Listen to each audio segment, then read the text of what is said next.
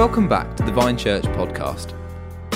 Today, we will be continuing our Christmas devotionals, going through David Mathis's Christmas devotional book, The Christmas We Didn't Expect. If you haven't already, you can join us on YouTube at the Vine Church Odium and Church Crookham, and we'd love to have you join us over there. Morning everyone, and welcome back to our devotionals. Good to see everyone, and happy Christmas. I suppose it's now appropriate to start saying that to everyone. So this morning we're carrying on through David Mathis's book, The Christmas We Didn't Expect. And today I want us to focus on something quite, quite powerful, really. The whole concept of the habit of Christmas. What's the habit of Christmas? And David Mathis makes a point which I actually made in my sermon on Sunday, that when we talk about Christmas, we often use the word Advent. Advent means waiting. Now, obviously, when we're talking about the first coming of Jesus, we're not waiting. We are, we're living after it. We have experienced it. But when we talk about Advent, it's kind of like what we as Christians think when we talk about Christmas is that we're between two comings. We know that much has come, but we're also waiting still. We're waiting for more to come. And so as Christians, Christmas is really a time of anticipation as well as celebration, living in between the two advents of Christ. And I think Mathis makes a really good point. And if you haven't already got the book, I think it's really worth grabbing it and just reading what he says on today's reading, because I think it's a really good point about getting in the habit of Christmas, of waiting, of anticipation, of studying Christ, studying the fact that Jesus has come into our world and letting us be really affected by that.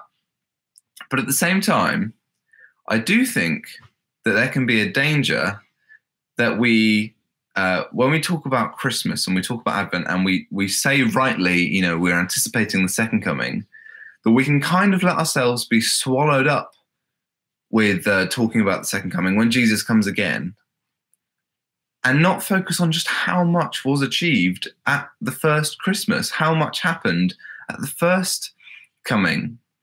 And I think one of the reasons is we're a bit detached. We've never actually seen Jesus in personal form. We haven't been able to touch him. And so for us, it's kind of like, well, that was good for them. Maybe you don't agree with me on this, but I get the kind of the mindset generally is that was good for them, but I want to see Jesus. I want to have him, which I think is fair enough. But I think a really healthy thing for Christians to reflect on is just how much God achieved in the first coming and how powerful that is for us. A few weeks ago, Anna and I were reading 1 Corinthians. When we got to 1 Corinthians 2, we found something that Paul says quite powerful really on this point. So he says this, we impart a secret and hidden wisdom of God, which God decreed before the ages for our glory.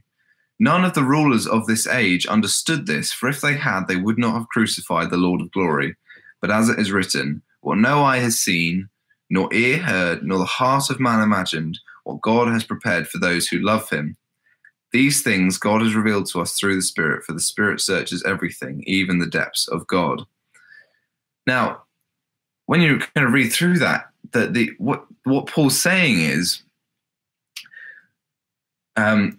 Christ has been revealed to us. He wasn't revealed to the rulers of this age, otherwise they wouldn't have crucified him. They didn't realize who he was.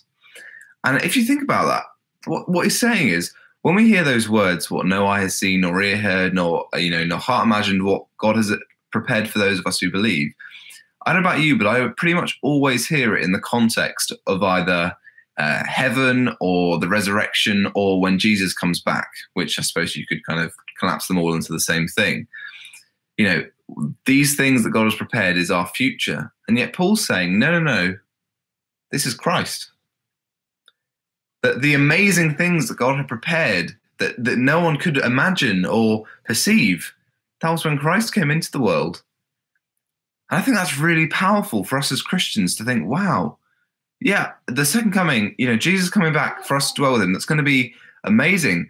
But let's not sleep on, let's not underplay how significant it is that we can even talk about the Christ who is coming back, the one that we know, the one who's been revealed, the one who has already paid for our sins on the cross, the one who has done everything in order to bring us back to him. That's quite powerful, really. And so I don't want to say, let's ignore the second coming. In fact, I want to say, let's really reflect on the fact that we're waiting for our King to come back at Christmas. But I also want to just really appreciate just how much has been revealed, how much God has done in the first Christmas.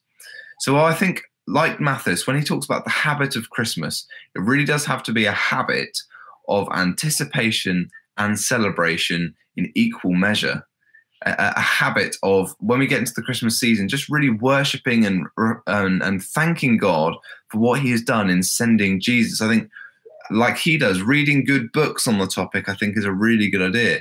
Anna and I have a book by John Piper that we read at Christmas time, which we find really, really helpful. In fact, he was saying much the same thing in his yesterday's reading.